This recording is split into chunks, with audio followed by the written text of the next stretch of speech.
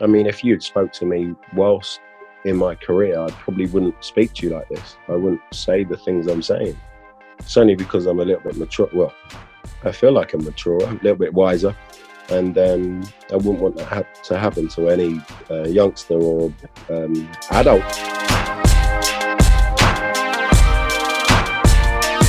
Hello everybody, it's me, producer Ross, and welcome to another edition of Ross Meets. It's Series 2, Episode 8, and as ever in the intro, I want to say a big thank you to everybody who is listening right now and has listened to the series so far, left me comments, left me feedback, and just general thoughts on the series. It's been a pleasure bringing you these during these weird times I've been living in. It's been great to catch up with former players, bring about memories during a time at the club, and you know what, speaking to different players that you may have not heard from before, and we're waiting to hear from them, and it's just been great. And I just want to say a big thank you to all of you guys, because the listens that go on this series is fantastic, and you know what, you guys are great, and just thank you very much. So let's get into today's episode then and introduce this week's guest, and it's an absolute pleasure to be joined by former Town striker Marcus Bent, and this is a great chat. I really did enjoy catching up with Marcus. We talk about his career and his time at Town, from the ups to the downs and everything in between. And you know what, I was really pleased how open and honest Marcus was during this conversation, and a big up to him for just speaking to me and opening up about his time at Town and his career, of course his mental health and how open he is about that now. You know, it was a stigma when he was playing, but now he's very open, and it's great to hear. And I do enjoy his Instagram stories. If you do follow on Instagram, he does some great stories on there, and it's great to hear he's doing all good now. And this was a really good chat. I really did enjoy it. Hope you guys enjoy listening. Let's get into it then. Let's get into Marcus Bent, his career and his time at Town. Let's go. Well, Marcus, an absolute pleasure to have you on, my friend. Thank you very much for joining me. Oh, no, thank you for getting in touch. Thank you, whoever's listening. I hope you have a good time and get something out of it. Definitely. So, you know, the current weird, strange times we're living in, how are you getting on with everything? You know, I know you've got a new little girl and stuff, and I've seen on your Instagram you've got some dogs, some very beautiful dogs. They keep you occupied. Yeah, we've got 2 French bulldogs. They are now a year and a half, and then we've just had a baby now who is 16 weeks. So it's a telling time. It's a hard time, especially with what's going on. So hence when you see me going out for a run or speaking to you guys, I'm just literally, and don't get me wrong, at times it's frustrating being in with the family, because we're locked down for so long, and sometimes it gets a little bit tedious, a little bit frustrating, but to get out and have a run, and with my mental health and other people's mental health, it's just good to have your own time and get out and breathe the fresh air and just clear your mind, in a sense. Where currently are you based? I'm in London. Okay. I'm in London. I've travelled. They call me the traveller, as you know.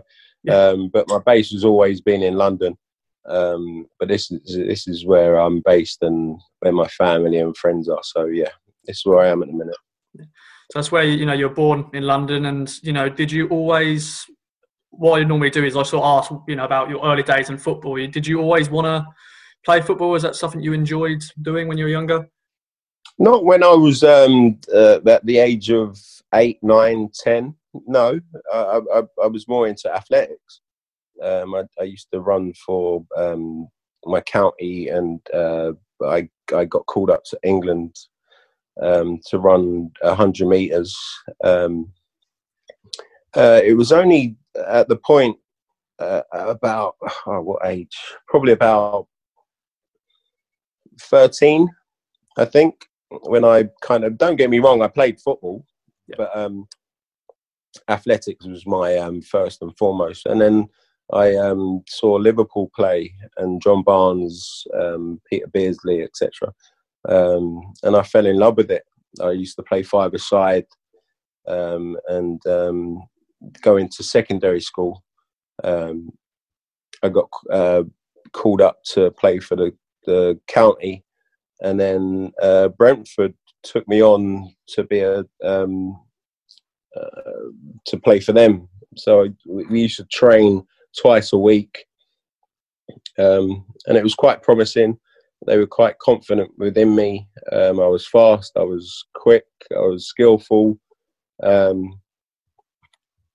So it was a great time. It was a nice time, and the people, the love that they gave me, and the people behind me, and it just went on from there. Actually, did you enjoy your time at Brentford? Was that a local club to you, or whereabouts in London? Yeah, so I was born in Shepherd's Bush. If anyone doesn't know it, Shepherd's Bush is near Notting Hill Gate, where the carnival is held every year. Not this year because of certain reasons. And I used to watch the likes of Les Ferdinand, Impey, Simon Barker, goalkeeper, played for Arsenal, Seaman. So I remember going down to QPR and watching them guys with my uncle. So that was a good time, yeah. Then your next move was Crystal Palace, of course, after you spent at Brentford. Uh-huh. And, you're signing for a Premier League club. Steve Coppell was the manager, I think, there. How was that? Unfortunately, you suffered relegation in that season, but you did score a few goals in the Premier League. I think I saw one against Chelsea, one against Liverpool, Anfield, and Stamford Bridge. What was that experience as a young lad scoring against these big teams? I mean, before I go on to that, being signed up from Brentford to a Premiership side, I'm not going to be, as I say to, I don't know if you've watched my podcast or any interviews I've done. I'm a confident person, but I knew where I wanted to go. I was driven. I was tunnel visioned, and I wanted to make a success out of myself coming out of the background and where we used to live on a council estate, and my mum, struggling, my dad working hard, and having 4 siblings to look after. It was a kind of a kick up the arse to actually do something in my life to actually make myself better. So playing for Brentford was amazing. Going to Crystal Palace was playing alongside of Tilly Lombardo, Bruce Dyer, Matt Jansen. I could name some more. But again, like I said, I've been so many places. Sometimes it's hard to think about the names. But yeah, it was a great journey, great experience. It was hard. Oh, trust me, it was hard. There wasn't my mum and dad dropping me to games, and I used to have to get on the bus or get on my bike and ride to the games, and I worked hard for it. So you suffered relegation there, and Terry Venables came in. Of course, he was the England manager just 2 years prior to that. So, what was he like? And Steve Coppell as well, your early managers there. Well, Steve Coppell was beyond his years, an absolute legend. He would talk to you. He was a man manager. Brought you aside and instilled confidence within you. And then Terry Venables came in, who you just said England manager. But after that, he went over to Australia and managed the Australian national side. And when I came back from pre-season, when we got relegated, playing for the England under-21s, he brought in a lot of Australian players, and I got pushed aside. So it was frustrating for me, doing so well and getting called up to England. I had an injury at the time. That's not an excuse, but it was a frustrating time. So I had to move on. Then your next move was a sort of interesting one, Port Vale. Of course, Crystal Palace had some administration issues and money problems and stuff like that. Did you have any say in your next move? Did you sort of we're talking to different clubs and stuff? Well, at that point, being at Crystal Palace, not being playing, and I wanted to go and progress in my life and my career. I'd never been outside of London. Or at that point, probably not really been abroad. I think I had 2 holidays, one to Spain with my current girlfriend at that time, my baby mum, who we've got a child with, who's 15 now. So long-term partner. But hadn't been outside of London, so it was scary to me. I'm leaving my family, I'm leaving my siblings, and I'm leaving my friends. So I remember going up to Stoke, Port Vale, and being scared. It wasn't a great time for me, but at that point, I was seen upon or thought upon as the next best thing, or the next youngster that's coming through. So I had pressure on my shoulders, and didn't quite work out. But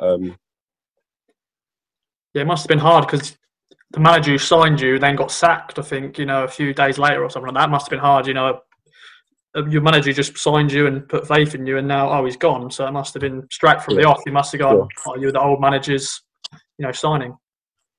Yeah, he signed me. He was a good manager.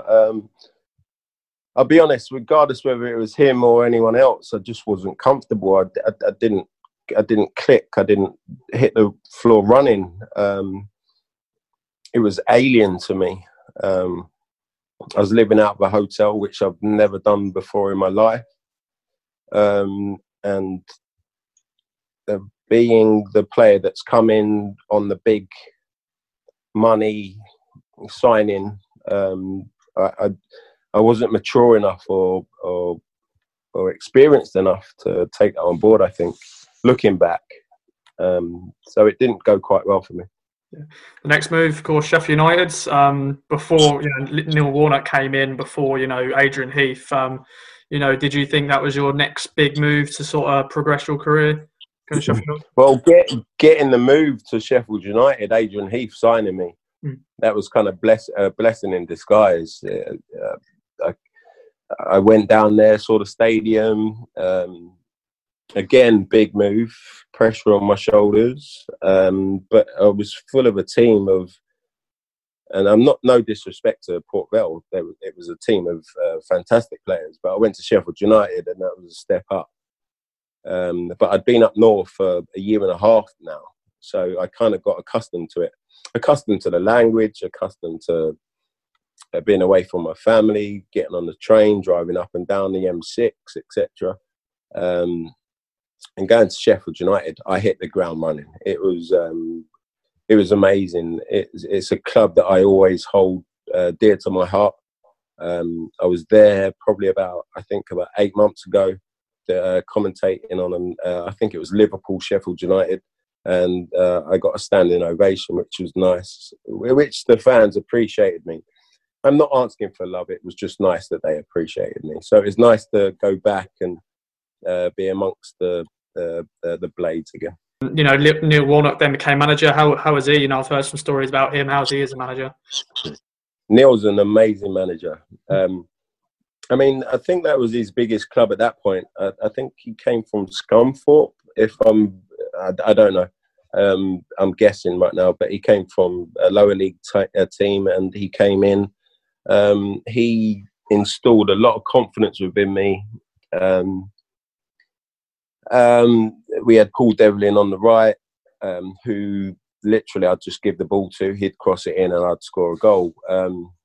We had a lot of good up-and-coming, I suppose at that time, academy players coming through, talented. Jagielka. Of course. Jagielka.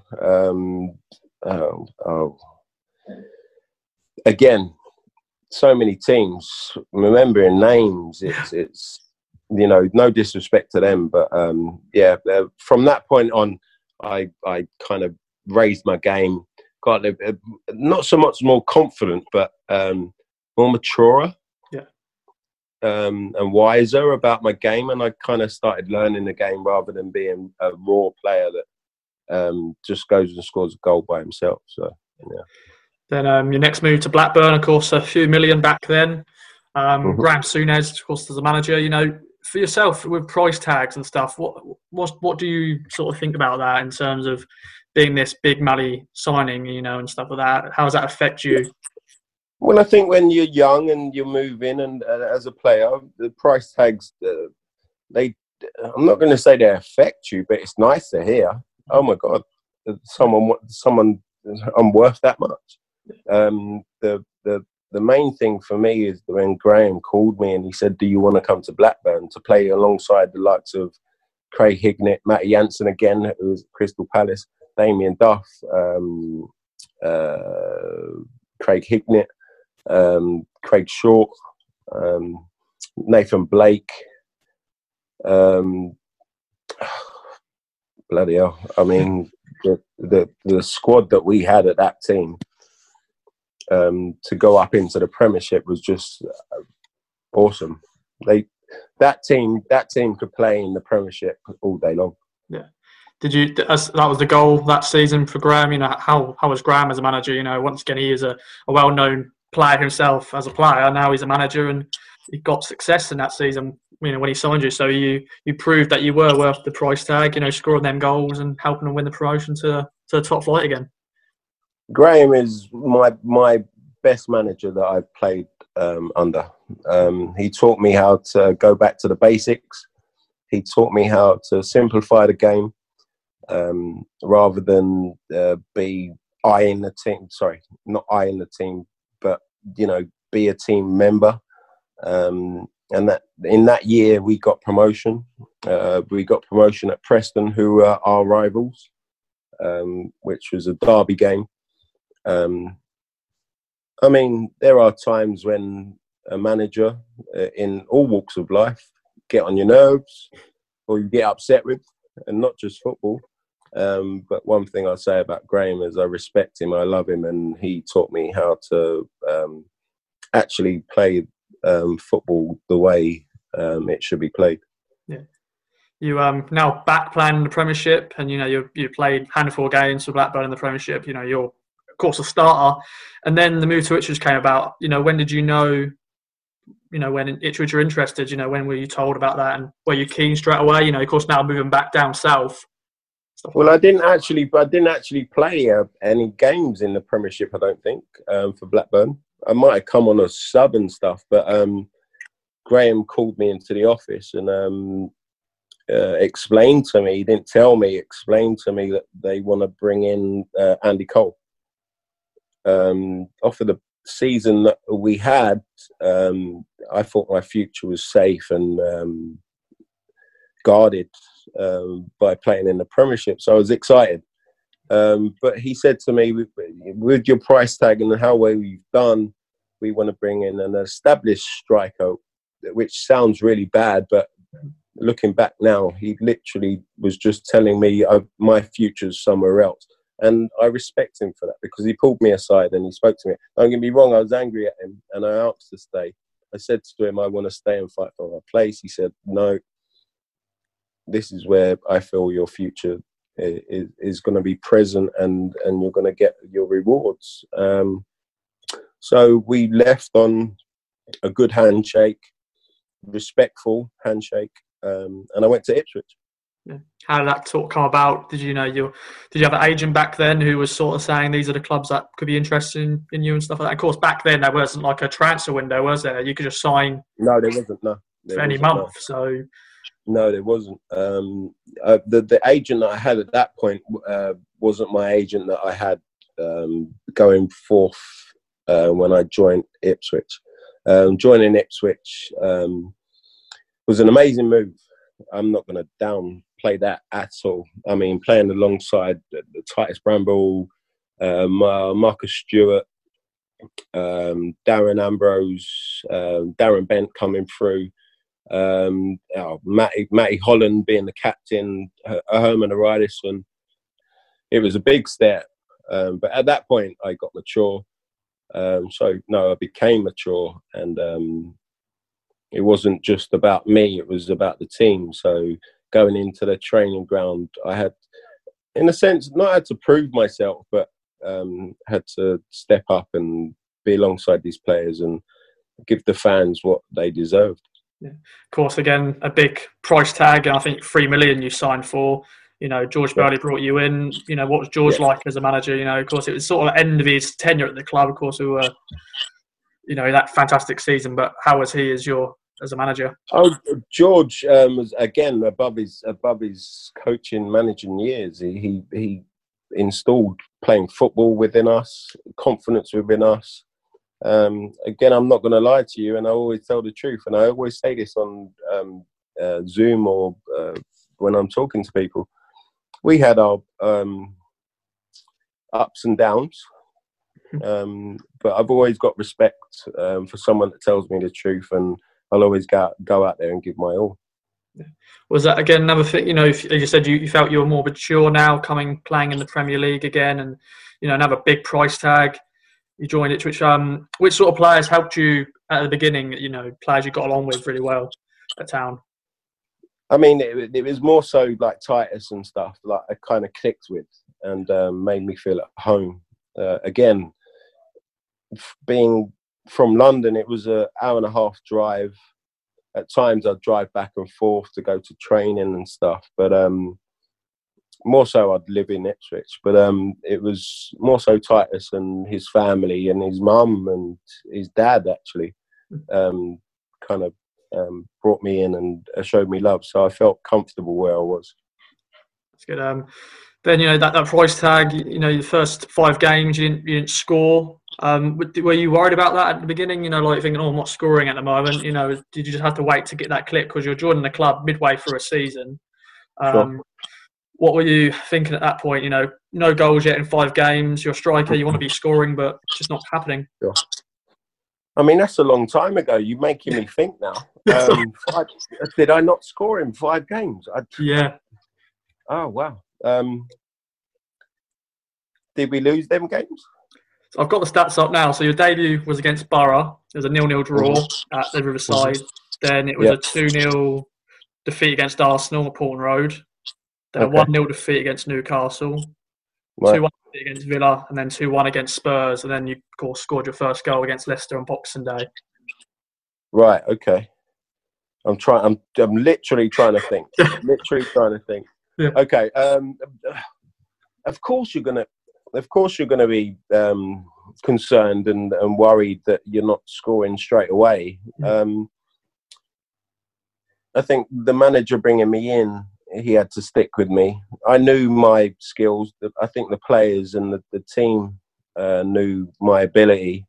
I think going off maybe not so Borough, but Arsenal definitely. Newcastle at the time were a big side.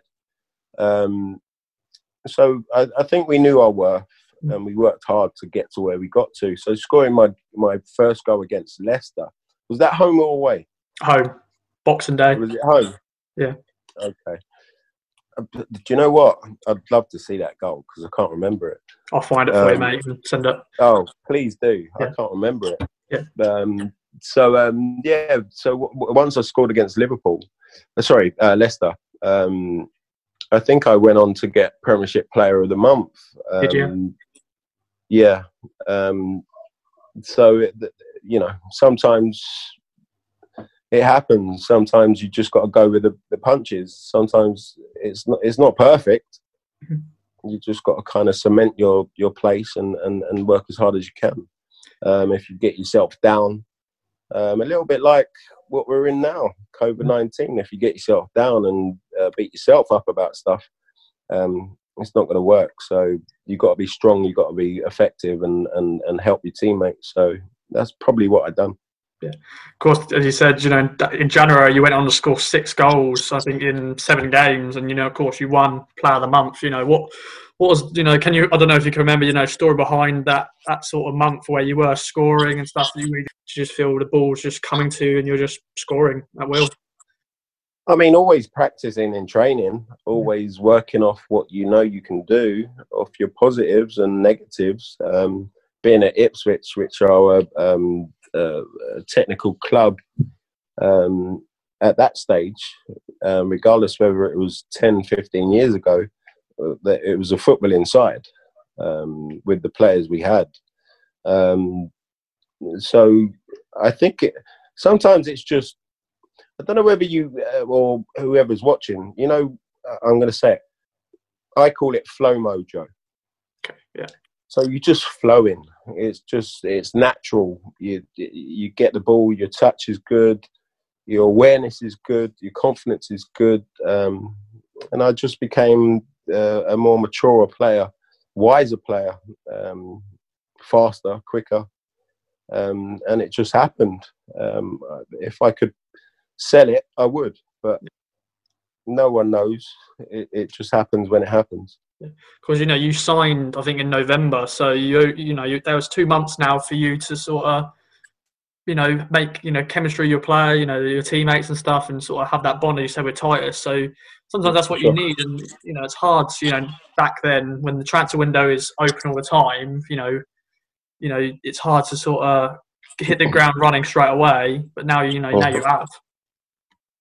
Yeah, I think so. You saying I signed in November, so that's like the Christmas period, and I always say the Christmas period is the worst period for any team, any player. That's when, at that point, we were playing Saturday, Tuesday. So it was, the games were coming thick and fast. It's cold, windy. The fans are behind us, but they want us to win. So there's frustration there at times. And again, like you say, drawing, losing to Arsenal, there's frustration there. So scoring that goal against Leicester and then going on to, I think we won a couple of games after that, was the confidence boost within the team. And I think after that, that's when the likes of Darren and Darren Ambrose started coming through, who are legends in my eyes. I look up to them, they look up to me. We still speak to this day. So it was a good period of our life.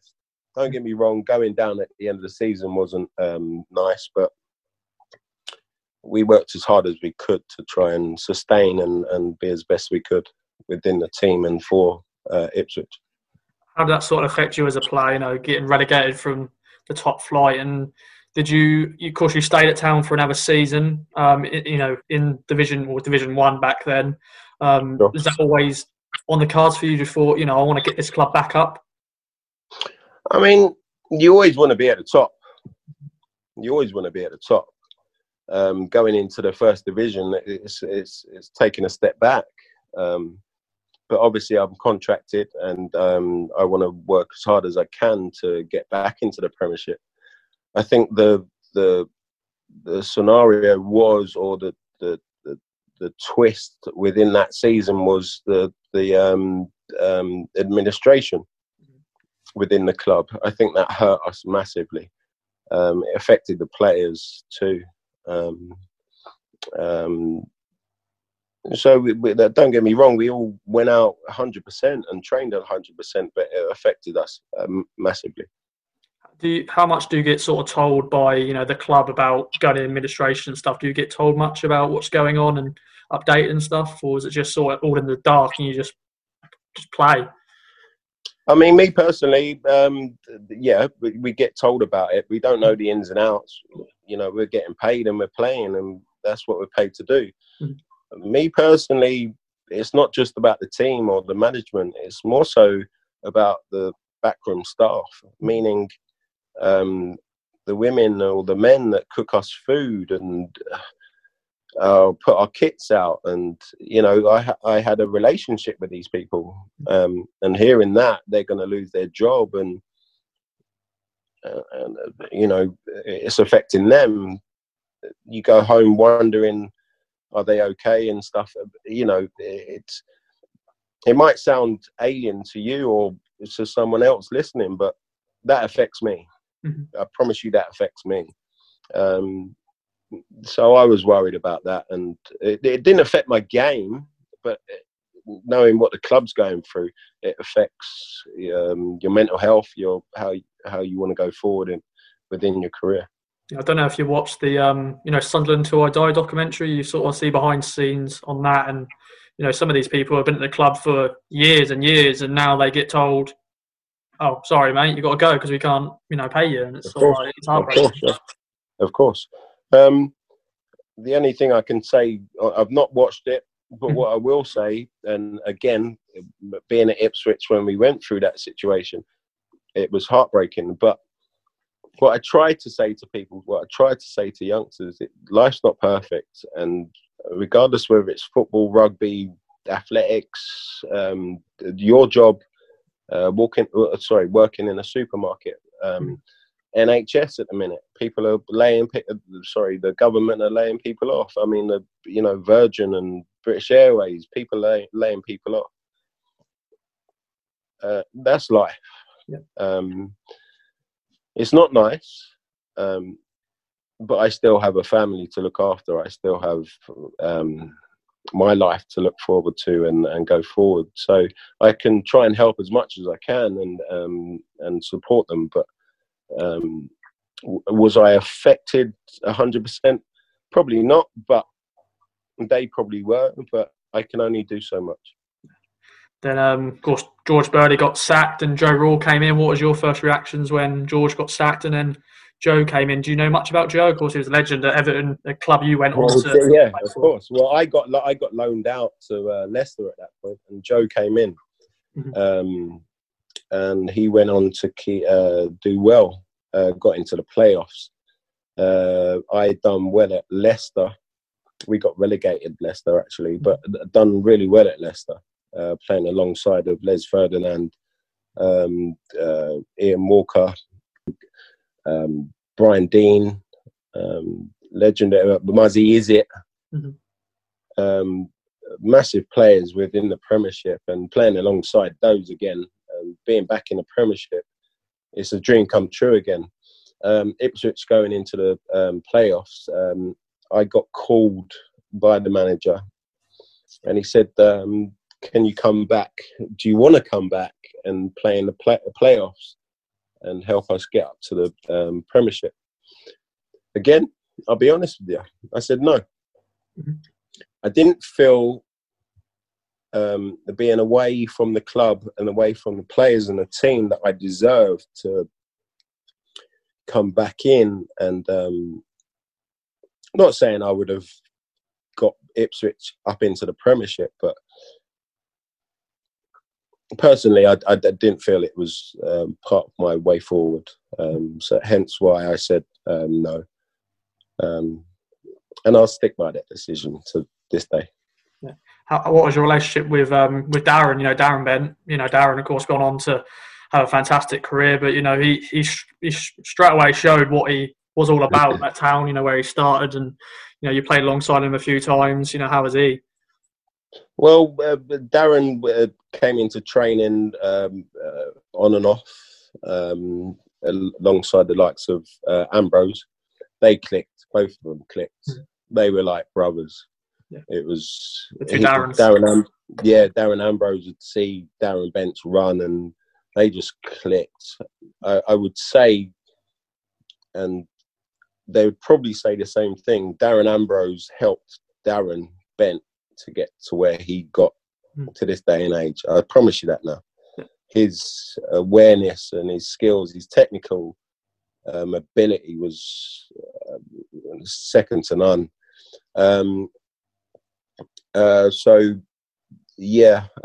Being at Leicester, and then we got relegated, but I scored against Everton. I think it was second to last game of the season, and then I thought I was going to go back to Ipswich, but Everton came in for me, so I moved on to Everton at that point. Would you say Everton is your most successful time in your career? Of course, David Moyes brought you in. You finished fourth in your first season. How was David Moyes? Of course, he was still a young manager back then. What was he like? Goal-wise, it wasn't the what I wanted. We played one up front at that time. I think we were the first team that year to play one up front. We played Arsenal the first game. They beat us 4-0. I didn't start the year before Everton nearly went down, so the fans were in a rage. They weren't happy. But I think that gave us a kick up the arse, and we went on to do great things that year. We got fourth in the league, beat Liverpool after 5 years of not beating Liverpool. So being amongst the likes of Duncan Ferguson, Kevin Campbell, Tommy Gravison, Lee Carsley, McFadden, Richard Wright, who was at the club at that point. He wasn't starting. Was again a great achievement and something. Tim Cahill, Leon Osman. Yeah, it was a great achievement and something I wanted to do in my career. Yeah. Of course, you came in to replace Wayne Rooney. Of course, he went and joined Man United that summer as well. What was that sort of going? Did you get anybody say anything to you back then about you're now here to replace a superstar in Wayne Rooney? Of course, back then he was still coming up. Well, I didn't. Well, no one said anything to me, but I knew I was coming in to replace Wayne. Yeah. I knew I was coming in to replace Wayne, so that was another, I suppose, another notch on your shoulders. It's scary. Wayne was. Don't get me wrong. At that point, I was an experienced Premiership player. I knew how to score goals and play for Premiership sides. But Wayne at that point was on fire, going to Man United. I remember going into the training ground and we called him Dog. But Wayne and we speak to each other now and then. But great player. But I had to replace him. The fans' probably expectations at me was, would I say, low? We've just brought up. How much did they buy me for? How much did they buy me for at that point? 450. 450. So replacing Wayne Rooney with a 450 grand player that's been at Leicester, who's just got demoted and going on loan from Ipswich to Leicester. I'm sure the fans weren't that confident, and I appreciate that. That's fine. But me being me, I'm confident. I knew that I could do well. And going into Everton, that was my pedestal. That's where I knew that when I could show something and do something for my career. Yeah. And your next move went to Charlton, of course, reuniting with a few of your former teammates. Of course, Darren was there, Darren Bent, Darren Ambrose, Matty Holland was there as well. That must have been great to reunite with them, and now moving back to London as well. Yeah, sure. I mean, going into the back end of my career at Everton, I was frustrated. I wasn't playing. We just brought James Beattie in, who is a great player, but just didn't adapt to the formation that we played. So I wasn't playing as much as always on the bench. I wanted to, start.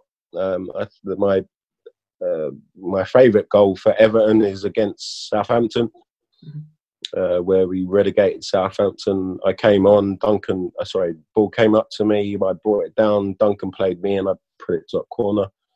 But I asked for a move at that point, which made the move down to Charlton, like you say, playing alongside Darren and Ambrose and Matt Holland, Herman Ryderson, Jason Ewell, absolute English legends for me. And a lot of people watching, if they don't know them, then you need to go and watch them because they're absolute great players. Ben Thatcher, left back. But yeah, it didn't go quite well for me at Charlton. I think I was still thinking about leaving Everton, who were the club who were my family and my friends, and having a lifestyle up there. So the mental health and depression kind of clicked in, I think, at that point. Of course, back then there wasn't really much support for like mental health and depression.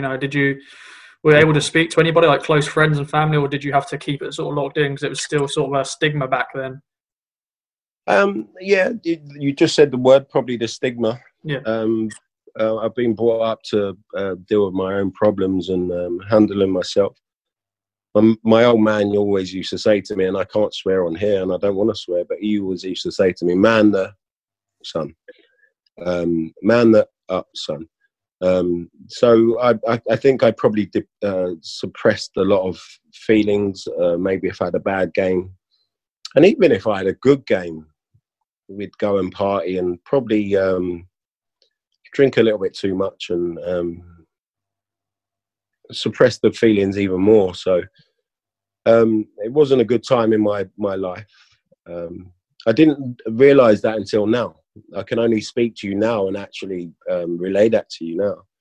I mean, if you had spoke to me whilst in my career, I probably wouldn't speak to you like this. I wouldn't say the things I'm saying. It's only because I'm a little bit mature. Well, I feel like I'm mature, a little bit wiser, and I wouldn't want that to happen to any youngster or adult. Yeah. And of course, back then, did you do many interviews? Because you had to do it for clubs and the paper and stuff. But is it something you sort of stayed away from? You just didn't really like, you're happy to say, yeah, good result, blah, blah, blah, but it's something you want to... Well, I think after at that point, I didn't read the papers. In my personal life, there was a lot of controversy and people telling me what I should do and shouldn't do. And again, it was me suppressing stuff and not being in the right space of mind and not being present, I suppose. So football kind of became second in my life, which is not a good thing at all, because football is the first thing in my life, which I love and adore. Hence when I say to people, respect the game, love the game, and listen to people and communicate with people, that's my confidence and, I suppose, not wisdom, but maturity now, where I can say that. But again, being paid a lot of money, being in the limelight, people wanting to know about your life and your career. Sometimes it's hard being a youngster and not knowing what to do and where to go with it. So, yeah, I'm not going to say it was hard. Well, no, it was hard. But it's not an excuse. It was just the way of life, basically. Would you say you come back to London, did that sort of help you with your, depression and stuff, being around your family again and being close from home and stuff like that? Oh, it was amazing to be back around my family because I only got to see my family and my siblings, my mum and dad. My mum and dad would come up occasionally, but just seeing close people in my life through school or just growing up through my life, seeing them kind of every other day or every day was nice. It felt calm and it felt cool, but I still had that hole in my heart where I wanted to be back at Everton.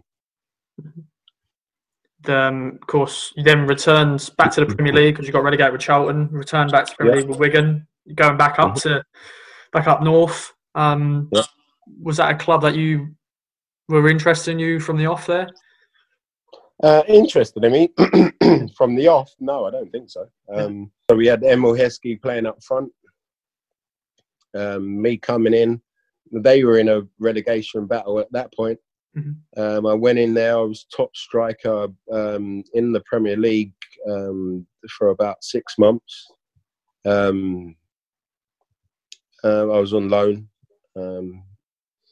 We then scraped relegation and stayed up. I thought at that point I was going to get signed by Wigan, but politics, whatever you want to call it within football, handshakes, didn't quite happen. So I ended up moving to Birmingham. Yeah, because Steve Bruce was a manager there, wasn't he? And you, of course, reunited with Titus because Titus was at Wigan. Titus was there too. Yeah, sorry. Yeah, Titus was there too. Yeah, Titus was there too. So again. At that point in my career, it wasn't me going into the change rooms and people not knowing who I was. They knew what I was about and what I could give to the team, my work ethic and being a professional. So we had some good times, but that year was hard. I remember last game of the season losing to Man United when they lifted the trophy, but we'd sealed our status in the Premier League. I think it was 2 games before that at Aston Villa. It was a good part of my life, but a sad part of my life because, again, I had to move on. Hence why they call me the Traveller. So. Okay. Then you said your next move was to Birmingham. I don't know if I got my facts right here. You rejected Cardiff, I think, back then. I did. I was on my way to Cardiff, actually. Again, as I am honest as always, and I try to be honest, if anyone wants to hit me up and being honest, feel whatever, I'm here. Cardiff offered me double what Birmingham offered me. But I chose to go with Birmingham. Signed for Birmingham. Again, didn't go quite well. The rejection from Wigan, maybe suppressing stuff, maybe not feeling a part of anything. I got a couple of injuries, hamstrings mainly. At that point in my career, I was, like I said to you earlier on, I just wasn't, football wasn't the be all and end all. It was second in my life. So it affected my football career and it affected my lifestyle too. Yeah. Because from Birmingham, you had various loan spells out, Middlesbrough, QPR, Wolves, Sheffield again. It must have been hard for you to be travelling around all the time. Were you staying in hotels and? Oh, listen, I've been staying in hotels all my life. So, yeah. It got tedious. I always call it a cabin fever. So literally, it's nice to stay in a hotel, to get the food brought up to your room and clothes being in the wardrobe. I promise you now, most of my clothes are in the back of my car. I didn't have a home. I was always travelling. Speak to my girlfriend and my baby, driving to training or driving to a game. My mum, my dad. But again, it was exciting at the start, being in a hotel, but it gets tedious at some point. And maybe people will look upon it and go, well, it was exciting, and why are you so kind of down on what you've done? But living that life, it was hard at times. Being away from the family at Christmas, Boxing Day, travelling away, leaving my family on New Year's, or them calling me on New Year's and calling down 10, 9, 8, 7, 6, 5, 4, 3, 2, 1, and everyone cheering, and me having to go to bed, and I had to be focused and positive about the game the next day. And again, that's what I chose as a professional footballer. So I'm not trying to throw that in anyone's face, but if you ever lived it or you did live it, then hopefully you can see what I'm saying. Yeah. So I want to go into, you were Birmingham, you left Birmingham. Did you, of course, you had a spell abroad. Did you have another club in England that were interested in you, or did you feel, I want a challenge here and go abroad? After being abroad? Yeah. No, before going abroad. Before going abroad, I went to AFC Wimbledon actually, and I trained with them. At that point, I wasn't passionate about football, so going to Mitra Kukar, which are based in Indonesia, Asia. I saw it as a payday actually. At that point, I just saw holiday and retiring as the biggest bonus. At that point, it sounds really fickle, to be honest, but it was just, I've got to a point where it was, do you know what, I just need to remove myself from this because it's affecting me personally and physically and mentally. So that was my choice. It was exciting to go to Indonesia. It was an experience, and a massive experience. They treated me like loyalty. But again, I think going up north in England and then going kind of halfway around the world, I missed my family. I missed and needed to come back. So my contract ended. I had 2 years there. I ended my contract after a year with the language, the food. Hence what I've said on a couple of podcasts and Zooms. I now respect the foreigners that come to England. Change of life, change of food, change of language. And at that point, being a youngster, immature youngster, not really knowing their ins and outs of their career, I appreciate now and I understand it. So hands up to them. Yeah. Did you go alone abroad, or did you bring your wife and stuff? I went alone at first. Yeah. And then my daughter and my partner at the time came over, and they spent, I think it was 6 months with me. And then we homeschooled my daughter. And then they went home. And once they went home, I think that was the kind of the time where I went, I've got no one here, in a sense. Hence why I made the transition, or I made the decision to go home. Yeah. As you said, you were sort of treated as a king when you're over there. Like, what was the standard like over there? Was it not so great? Well, no, I mean, I played alongside my team, but the likes of, or like Man City. Okay. So they played for Indonesia, the international side. So it was a good standard. But we would travel 2 weeks away, 2 weeks at home, and playing against other teams, the standard wasn't as good. I really don't want to say it how I'm going to say it, but I'm going to say it was corrupt. The lifestyle out there, it wasn't what I was accustomed to. I'm sounding spoilt now, in a sense where I've been brought up with nothing, so I'm okay with that. But it's just that I was accustomed to a little bit better than what was on the table, in a sense. And I mean, we used to stay in hotels where there'd be rats, snakes, cockroaches. We'd land on strips, like when we get flown to airports where, people just be laying and running on the kind of strip on the airport. I mean, unless you've been there, you can't really understand it. Baggage control, you wouldn't know where your bag is. It was just like a hut, in a sense. But that was a good thing about it. It showed me a different world and respect for people that actually are in that environment. But I wasn't accustomed to that, and I missed my family after that and my friends, and I needed to come home. So that's when you went, get me out of here. You came back, and did you know that was your football career sort of done now?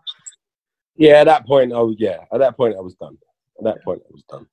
Yeah, at that point I was done. I just wanted to come home and spend time with my family, and I didn't know what I was going to go into or succeed in.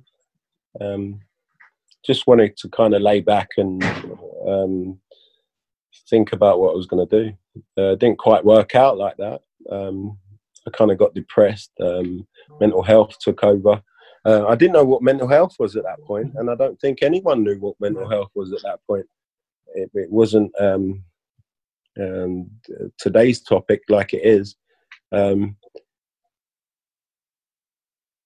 The butterflies which I used to get from day dot in my career, now I know what that was. That was anxiety. That was, not being present. So I self-medicated and got into a couple of situations which, would I take back? No. Would I like it to happen again? No. But I would never take it back, because it's made me into the person I am today. And if anyone listens to my story and anyone can take anything from my story, I want anyone to go through what I've been through. Probably about 7 years now of my life. So talking to you and talking to people, I hope they take something from this conversation and this Zoom, basically. Because, some people, they'll read stories about you and stuff like that. And, when this is all going on, were you getting support? Were you getting, your family and stuff and everything going on, Well, I think when you've got mental health and you're self-medicating, you push everyone away who you love or who loves you. So I felt I was okay. I went into rehab, and I really didn't want to go into rehab. I thought I was better than that. I thought I was okay. I thought I could get past it by myself. My wife today, I wouldn't say dragged me, but she encouraged me to go into rehab and get some help. And it's probably the best thing I've done in my life. It's called Sporting Chance. It's not funded by Tony Adams, but Tony Adams started it. If anyone's seen Tony Adams' story, he went through the same kind of thing that I went through. So to get the tools and being alongside like-minded people in Sporting Chance helped me immensely.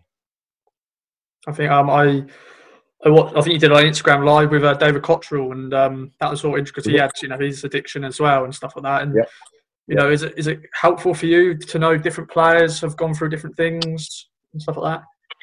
I mean, it's helpful knowing that you're not alone. Yeah. But really and truly, it's not just about players. It's about anyone that's like-minded or anyone that's been through it. I mean, when I went into rehab, we used to go to meetings every other day. At that point, me being, let's just say, I'm just going to say it how it is. Marcus Bent, the footballer that's played in the Premiership, I don't really want to sit in a meeting with Joe Blogg off the side of the street. That was my feeling. That's how I thought at that point. Going into the meeting, they didn't know who I was. They didn't care who I was. They literally spoke about their feelings, and it took a little bit of time, and I got comfortable. Well, not comfortable with it, but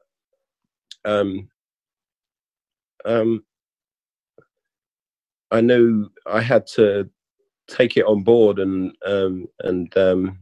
acknowledge it and be present about it, and to help myself and my family. And those people, not being footballers or superstars, helped me do that. Yeah. When you're going through all this sort of stuff, were you reading anything like the newspapers and stuff? Of course, there's loads of stories about you and stuff like that. No, I made a pact with myself never to read newspapers or the media. They make things into stuff and they put words in your mouth and make you out to be a bad person. I'm not a bad person. I'm a human being. I'm not a superhero. I'm a footballer and someone that's come up from being in a council estate to live my dream, actually. Yes, I've made mistakes. Yes, I could have made better decisions. But really and truly, if you look at anyone in the world, from being, the top of the top, Michael Jackson, freaking Jay-Z, let's go into the Premiership. Let's talk about Ian Wright. Let's talk about Alan Shearer. We could go on. Everyone makes mistakes. And what I've always lived upon and lived by is people in glass houses shouldn't throw stones. Everyone has a down patch. Everyone needs support. But most of all, people need communication and someone to talk to help them through good patches and bad patches. When you're going through all this stuff with mental health and everything, were you still sort of like following football and stuff like that, or was that was something not on your mind? At that point, I wasn't watching football or paying attention to football. Yeah. It wasn't. It was nothing that I wanted to be involved in. I kind of saw football as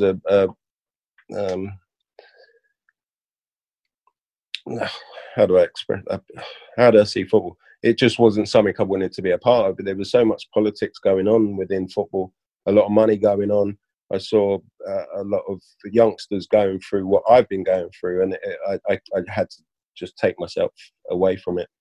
Nowadays, I'm back involved in it, trying to get back involved in it. More so on the side of not coaching or managing, but more so helping youngsters or even professional players just to speak, communicate, and move on from maybe the scenario or circle that they're in. That's one of my last questions. Is that what's next for Marcus Bent? What's your next goal in your life? What do you think like doing? You now got a new young girl and stuff like that, and you've got another daughter as well. What's your next step in your life? Next step in my life is feeding her probably in an hour. Yeah. Seriously,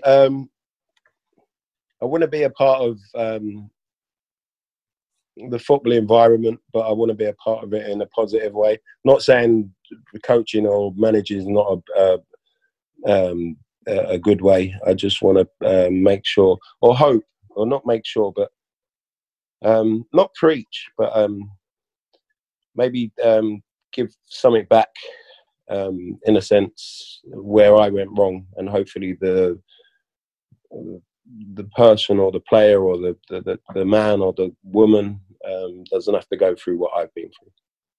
I think the good thing was hopefully now with clubs they do invite back former players. So you said you've been back to Sheffield United. I'm sure you've been back to Everton. Have you been back to Ipswich since you've sort of left? I've not. I think again me isolating myself and turning my nose up at football. People didn't really know whether I was amongst it or I'm going to say sane, I suppose. But as you see here, I'm talking to you on a and I'm sane and I'm here and I mean, once this situation's over, hopefully I can reach out and I mean, I've been speaking to a lot of ex-footballers, Michael Dewberry, Leon McKenzie, Clinton Morrison. I could go on, so we're trying to put stuff together so we can help in the future and go forward.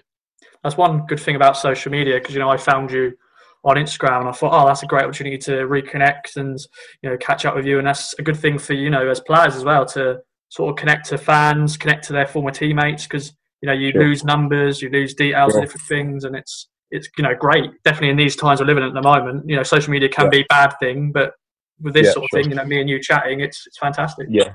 No, you just literally put it on the line. Literally, the amount of teams I've been at, or the clubs that my ex-professionals have been at as well. You do lose numbers. You have families, you have kids. I mean, we have each other's numbers, and we could get it just like that. But having social media and going through this, I think it makes it more so relevant and. That we actually support each other and support everyone else and help as much as we can. So social media is a good thing at the minute. I think not so much for my daughter because she's always on social media. As they're always on it. I'm a bit of a dinosaur when it comes to it, but it's a good thing to reach out and help other people in this sort of environment. Well, Marcus, thank you very much for joining me. Is there anything else you want to add before we end this? No. Thank you again for reaching out. As you're putting out, just be safe. Look after each other, and I'll see you soon. From true crime to football, Brexit to folklore. For more great podcasts from Archon, head to audioboom.com/channel/Archon.